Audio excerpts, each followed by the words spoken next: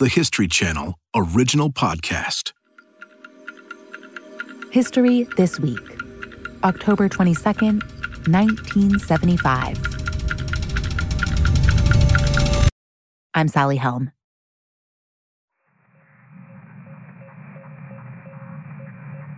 The spacecraft has already traveled 186 million miles, but it's only just reached its destination. Finally, today, its unmanned lander plunges down into the hot, harsh atmosphere of the planet Venus. Venera 9 is a probe sent out by the Soviet Union to explore Earth's closest neighbor. In fact, the goal is to do something that's never been done before. Take a photograph of another planet's surface and send it home. This is no simple task.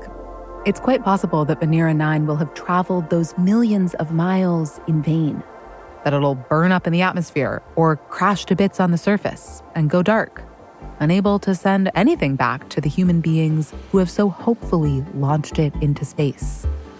Here's what it has to do. Travel through the thick, swirling clouds of sulfuric acid that make up the Venusian atmosphere, deploy one parachute, then a cluster of 3 more, jettison its heat shield, travel 20 minutes through Venus's sky, and finally crash down, fast but controlled. Venera 9 does all that and then opens its eyes. What it sees there, we can see too, thanks to the cameras the probe used to photograph its surroundings. And its surroundings look kind of like Earth. The probe has landed in some rocky spot that, at least to the untrained eye, could be in the dry highlands of Ethiopia or somewhere in the mountainous American West. The rocks are pointy in some places, smooth in others, like they've been eroded away. When scientists get to see these photos, that erosion will get them really excited. Because what have the rocks been eroded by? Not running water. There isn't any of that on Venus. Probably not fast winds. As far as they knew then, the winds on Venus seemed relatively slow. One theory? It might have to do with how hot Venus is. A whopping 900 degrees Fahrenheit. Possibly hot enough to melt some of these rocks. Because Venus is both like Earth and not like Earth. Many call it our twin planet. But given the punishing temperatures and the swirling sulfuric clouds, it is, if anything, our evil twin. Today, humanity travels to Venus. What's behind the ancient fascination with the so-called morning star, the brightest planet in our sky? And what can the differences between the twins, Earth and Venus, teach us about our home planet, its present, and its possible future?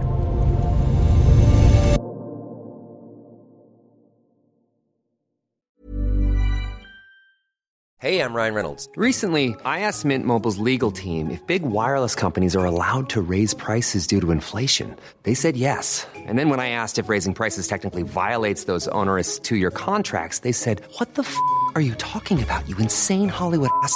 So to recap, we're cutting the price of Mint Unlimited from $30 a month to just $15 a month. Give it a try at mintmobile.com/switch. $45 up front for 3 months plus taxes and fees. Promo rate for new customers for limited time. Unlimited more than 40 gigabytes per month. Slows full terms at mintmobile.com.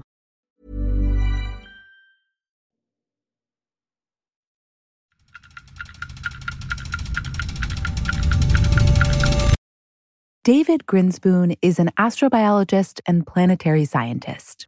He loves Venus.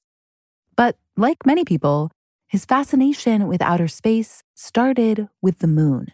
I mean, it'll sound cliche, but it's the absolute truth, which is that I'm a child of Apollo. Literally, some of my earliest memories are watching moon landings. And the Apollo 11 mission in particular, The Eagle has landed.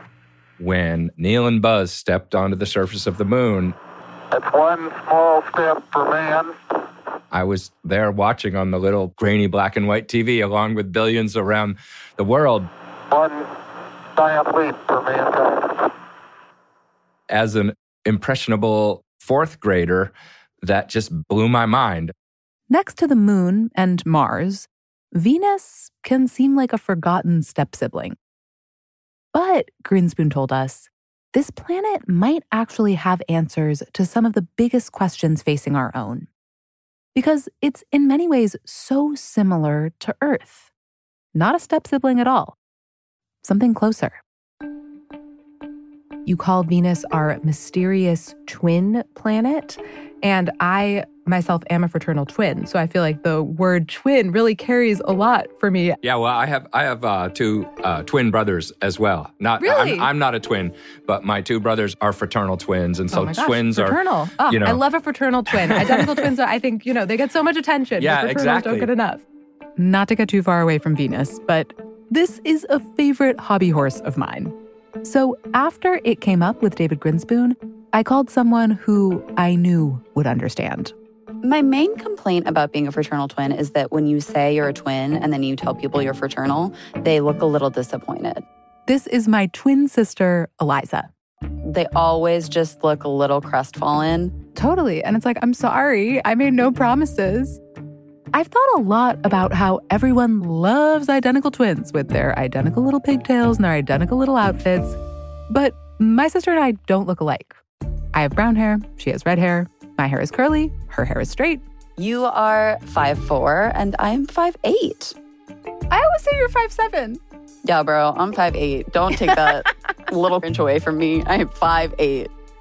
There is one group of people that appreciates twins like us, scientists.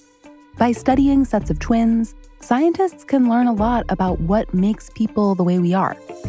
Is it nature or nurture? Which is not just a question for humans. It is also a question for planets.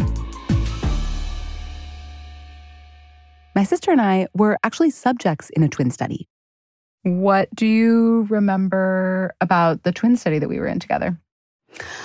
I remember playing Bop It and having them study how well we played together.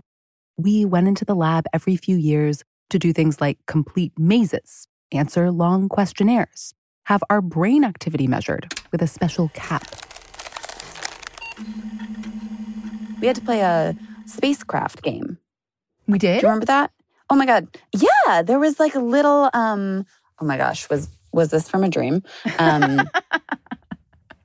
There was a little spacecraft and you had to boo, boo, boo, like shoot things. I mean, it's very topical because we're talking about Venus. I don't remember doing it at the twin study, but I also could just not remember. Maybe they only gave it to me because I'm advanced. When my sister and I were playing computer games and watching movies in the lab, scientists were trying to answer questions about why people are the way they are. And scientists who study space have the same curiosity about planets. We don't get controlled experiments in planetary science. We don't just say, well, this is my idea. I'm going to test it by setting up this other planet and waiting 4 billion years and seeing what happens. But Venus is almost like that. Venus offers the chance for a planetary twin study. Venus and Earth, as far as we know, were born at the same time and basically the same size and nearby in the solar system, so they were probably made out of the same original mix of stuff. And yet, clearly, they've diverged, and their life experiences, if you will, have brought out different personalities and different pathways. For example, Earth was struck by another planet when it was very young. The material that broke off from that impact would become our moon. So in addition to Venus being closer to the sun, Earth had this, this trauma, this near-death experience when it was young. As far as we know, Venus didn't have. This is the kind of thing that modern scientists like Grinspoon can study. For ancient astronomers, that kind of twin study was unimaginable.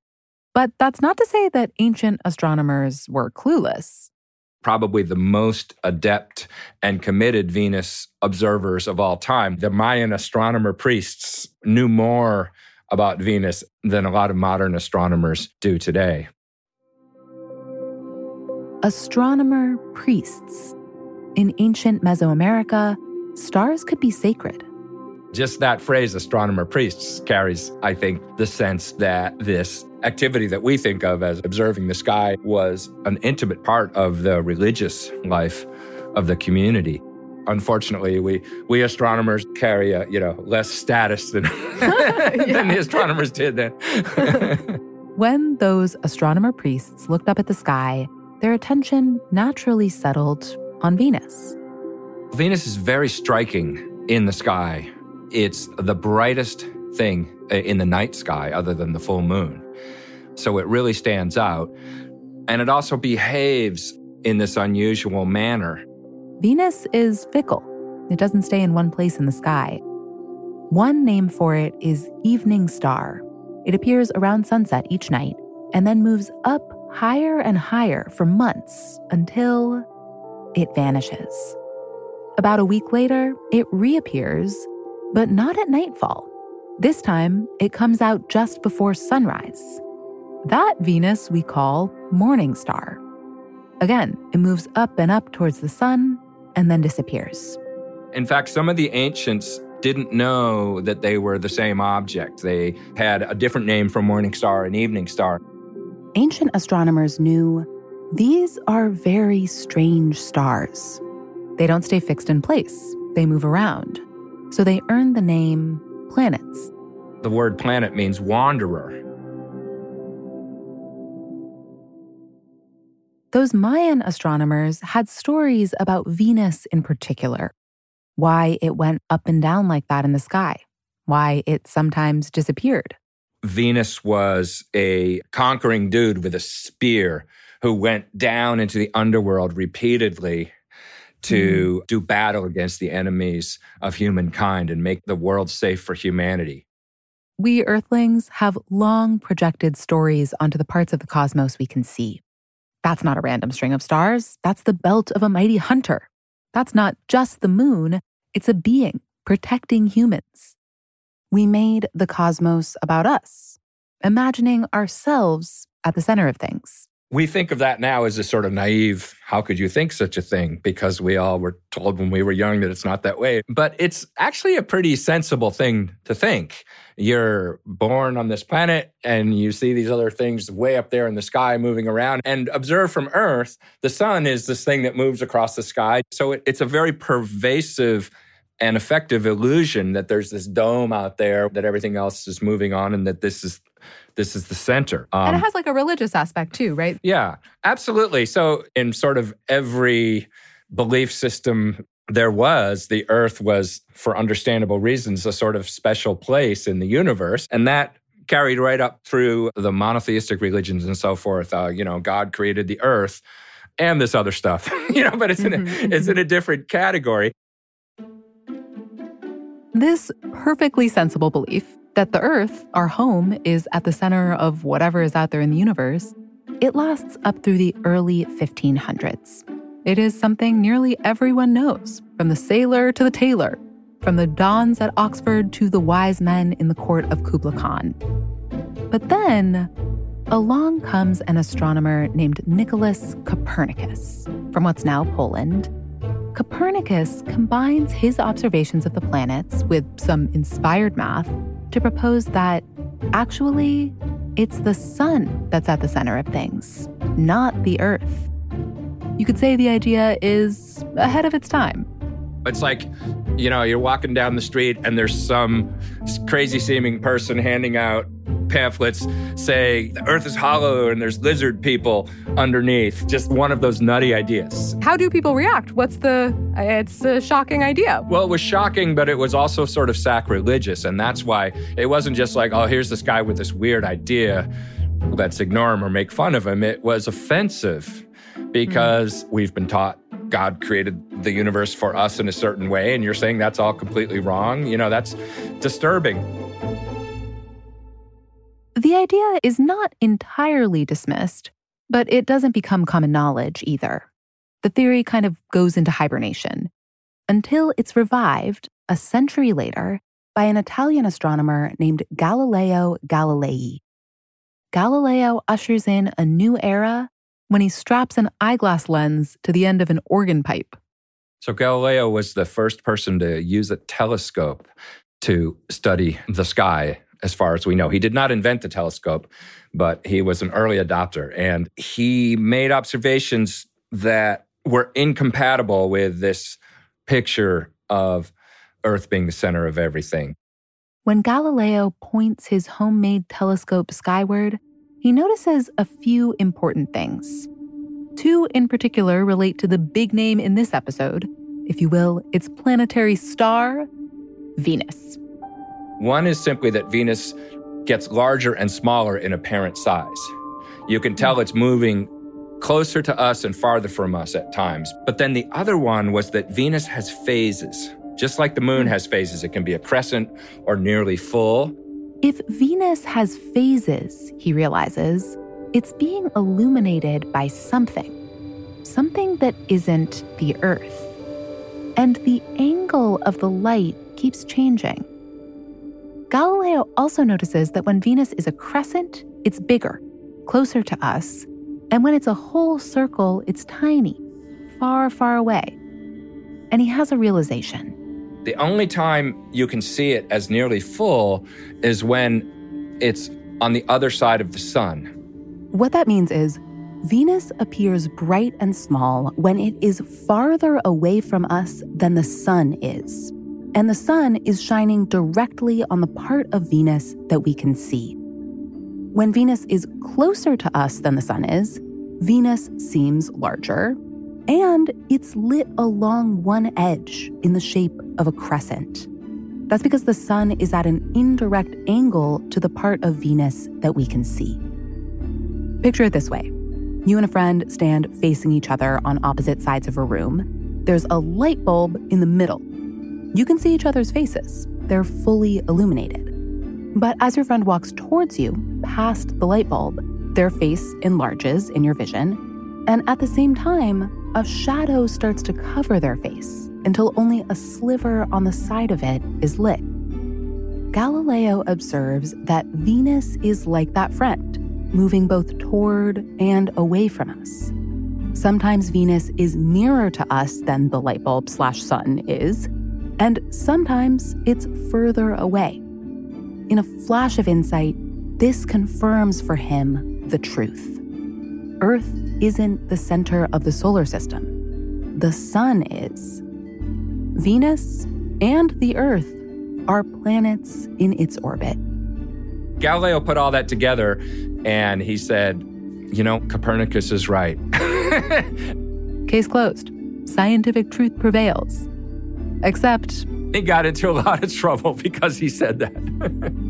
The Catholic Church forces Galileo to appear before an ecclesiastical court. There, coerced, he confesses that he's sinned. He recants his beliefs. And in return, his life is spared. But there's still a price to pay. He's placed under villa arrest for the remainder of his life. The authorities still feel that the idea of the sun being the center of the universe, not the Earth, it's too disruptive. They can't allow it to get out. But in the years that follow, more people start pointing their telescopes up at the sky. The evidence that we're orbiting the sun mounts and mounts. And eventually, people can't pretend anymore. Galileo is ultimately vindicated, although the church doesn't officially admit he's right until 1992. Long before that, though, it's clear that Earth is just one planet among countless others. But we still saw ourselves as kind of the template. The tendency, actually, for a long time, post-Galileo, was to think of the other planets as much more Earth-like than they actually are. Venus was a great example. There was even this idea that it was maybe a sort of more tropical version of Earth. Because, it's like Earth. It's got clouds, it's got water, but it's a little closer to the sun, so it's probably hot and steamy and swampy. And there are papers where people said, Venus is probably dripping wet and full of jungle life. It's probably like a big jungle planet. Venus is covered in a layer of clouds, so you can't actually see its features, even using a good telescope. But some astronomers still convince themselves that they can tell what's going on beneath the clouds. They're these sort of dusky markings, which we now know are features in the clouds. But people did map them and were pretty certain they saw features on the surface. In fact, Percival Lowell, who's famous for mapping the canals of Mars, of course, which had the world convinced for a long time, and then they turned out not to be there. He also mapped canals on Venus. There was this sort of wishful thinking that we were figuring things out that we really didn't have the information to actually figure out. Then comes the end of World War II, and the decision by the world's two superpowers, the United States and the Soviet Union, that it is time for humans to rocket up away from Earth and take a real look around. Journalists call it the space race.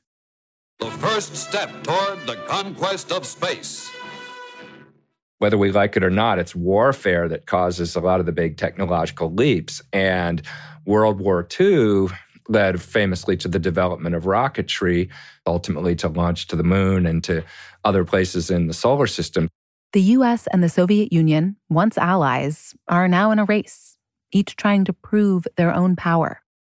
Soviet Russia scores a dramatic victory in the exploration of space. Each country wants its scientists to understand the universe better and first. As an American, I am, of course, proud of the effort that a great many scientists and engineers and technicians have made, of all of the astronauts. I'll let you guess which planet becomes a key part of that race. Venus. Venus was the first place we ever sent a spacecraft beyond the Earth-Moon system successfully. As man learned more about the Earth and near space, he sought to know about his neighbors in the solar system. And this was a spacecraft called Mariner 2 that launched in 1961. Venus made sense as the first target because it's actually the easiest place to get to in the solar system in terms of just how much oomph you have to give a rocket. Venus is the closest place in the solar system to get to. And that first mission to Venus, Mariner 2, was really revelatory. Remember, before Mariner 2, there was this vision of Venus as a big jungle planet. Maybe it has canals. Maybe it's sort of an extra marshy version of Earth with, who knows, swamp creatures swimming around everywhere.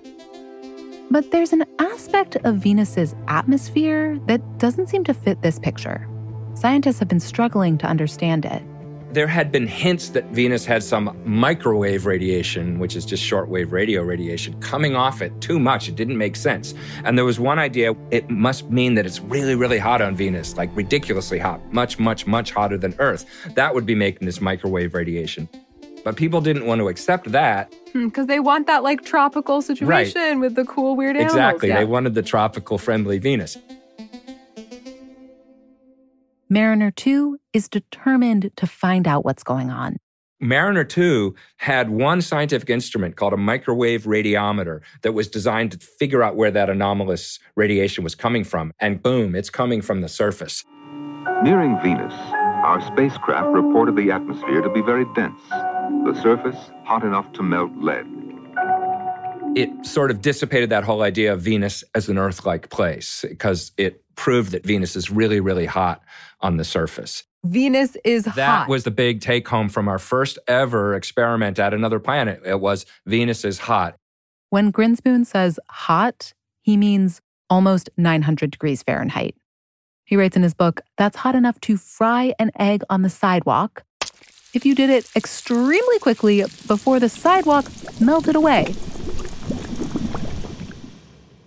It's so hot that it cannot have liquid water on the surface. It cannot have life on the surface. And the New York Times had an editorial about it a few days after those results were returned. And the headline was, Venus says no. These investigations told scientists that on Venus there is little likelihood of life as we know it. So it was seen as this big bummer. We finally get to another planet and we finally get results and it's like, oh no, it's awful there. Yeah, it's awful there. I mean, paint that picture for me. We've imagined the tropical planet. Now that we have this new information from Mariner 2, like, are we imagining lava? Does it look like hell? The word hell came up because it was so hot. It wasn't hot enough to literally have the surface be just full of lava, like to just melt rock. But it was way too hot for liquid water. Imagine Earth if you got rid of all the water and all the vegetation and all the life, what would be left? And that's how you at least start to imagine Venus. But despite the disappointing news it brought back, Mariner 2 expands the space race into the solar system. In the coming years, both the US and the Soviet Union send a series of missions to Venus, breaking all sorts of space travel records. There's the Soviet Union's Venera 4. The first entry probes down into the atmosphere. Venera 9 and 10. They photographed the surface. There are these sort of eroded-looking platey rocks that look kind of like ancient volcanic flows. And the more we learn about Venus, the more it defies our expectations for what our twin planet should be. The clouds are made out of concentrated sulfuric acid, basically battery acid. It would burn your hand to reach out into the Venus clouds. The winds are very, very strong. At the cloud level, the whole atmosphere whips around the planet in just 4 days. It's a whirling battery acid situation. It doesn't sound good. It's a whirling battery acid situation, yes. It is also covered in volcanoes. Venus is like volcano world. And those volcanoes might be actively releasing gases into the Venusian atmosphere. Almost like on Earth, you have like the carbon cycle and the nitrogen cycle, this sort of active cycling of chemicals. We think something like that's going on Venus, where you probably have a sulfur cycle. Wow, it so is bizarro Earth. Like, instead of a nice oxygen cycle that you can breathe, it's a sulfur cycle, the one that smells bad. Right. Again and again, Venus showed us how much it did not conform to our early fantasies of an Earth-like clement place. Okay, so if you're a billionaire thinking about building a weekend home on Venus, Venus says no. But Venus still matters to Earth. A lot. Remember, she is supposed to be our twin, which raises a couple of questions. How did we turn out the way we did, and how did Venus turn out so different? Followed by a couple more questions. If we keep going the way we're going, might we one day end up like Venus? Might our own planet become a place where you can boil an egg on a burning sulfuric sidewalk?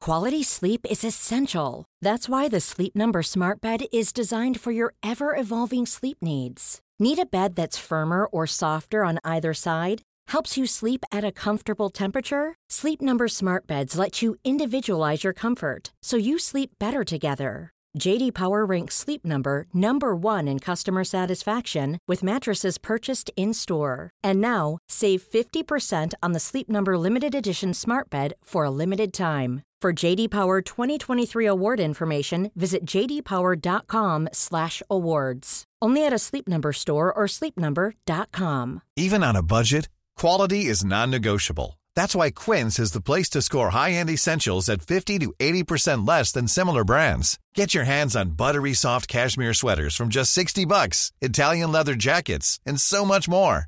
And the best part about Quince, they exclusively partner with factories committed to safe, ethical, and responsible manufacturing. Elevate your style without the elevated price tag with Quince. Go to quince.com/upgrade for free shipping and 365-day returns.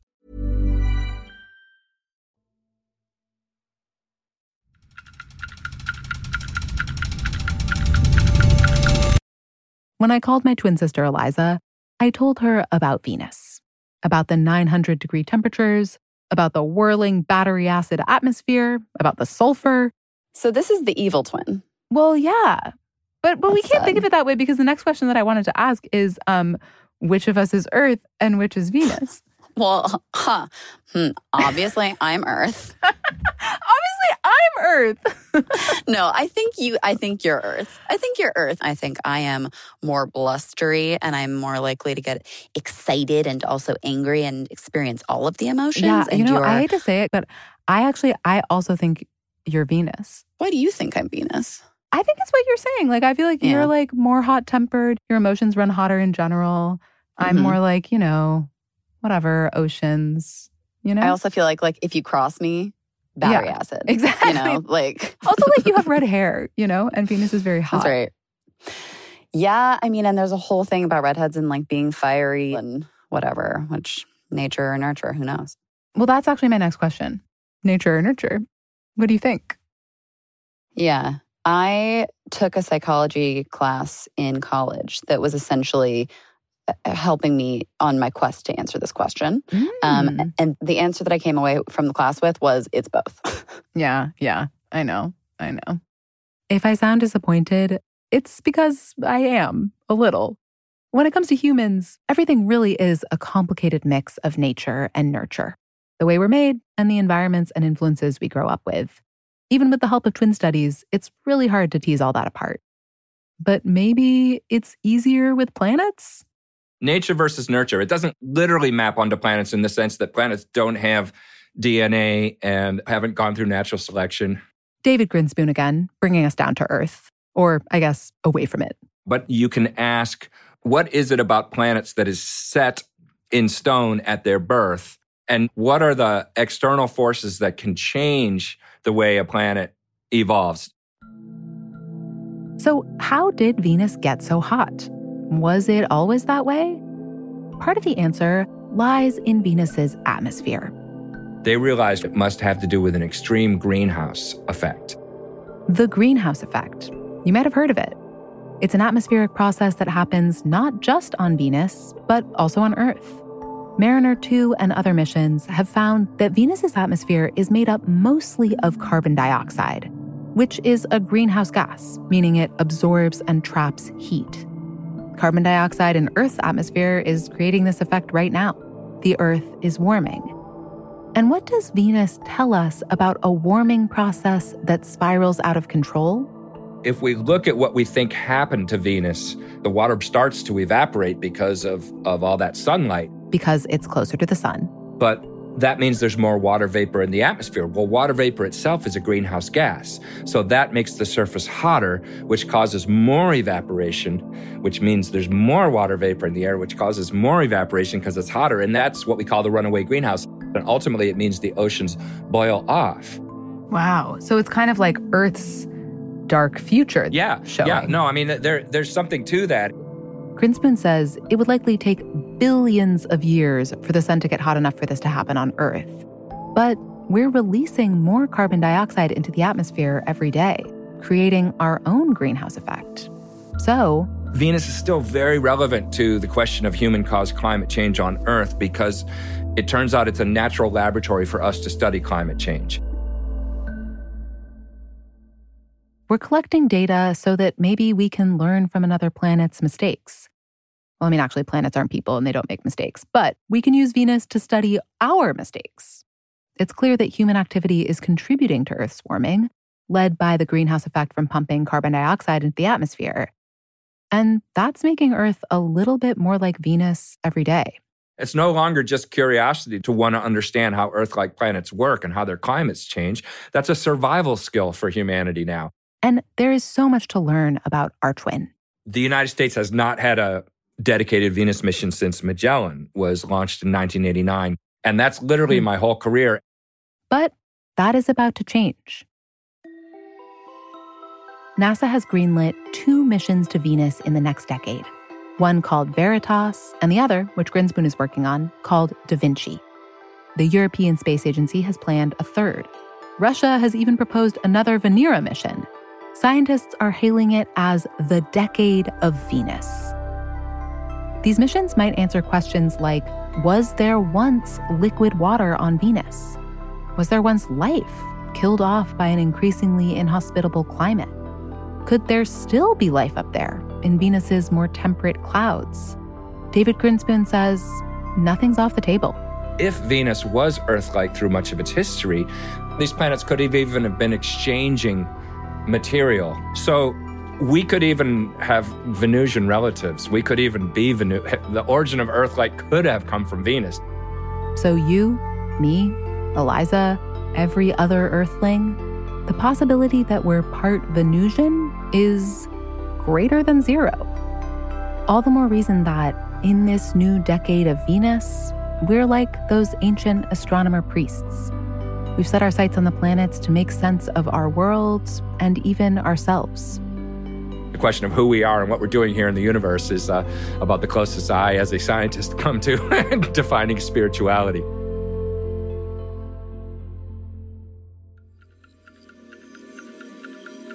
Thanks for listening to History This Week.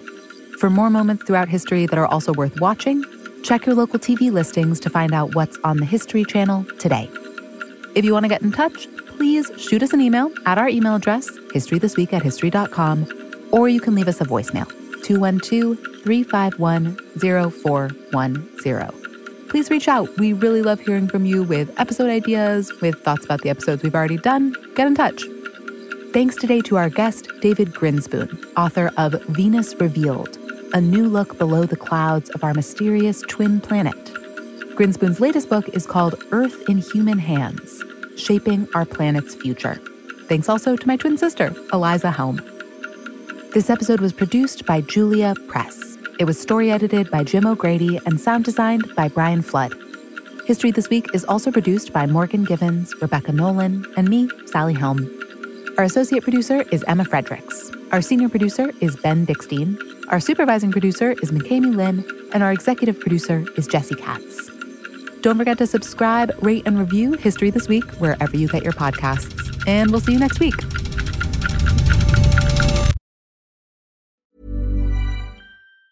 Planning for your next trip? Elevate your travel style with Quince. Quince has all the jet-setting essentials you'll want for your next getaway, like European linen, premium luggage options, buttery soft Italian leather bags, and so much more. And it's all priced at 50 to 80% less than similar brands. Plus, Quince only works with factories that use safe and ethical manufacturing practices. Pack your bags with high-quality essentials you'll be wearing for vacations to come with Quince. Go to quince.com/trip for free shipping and 365-day returns.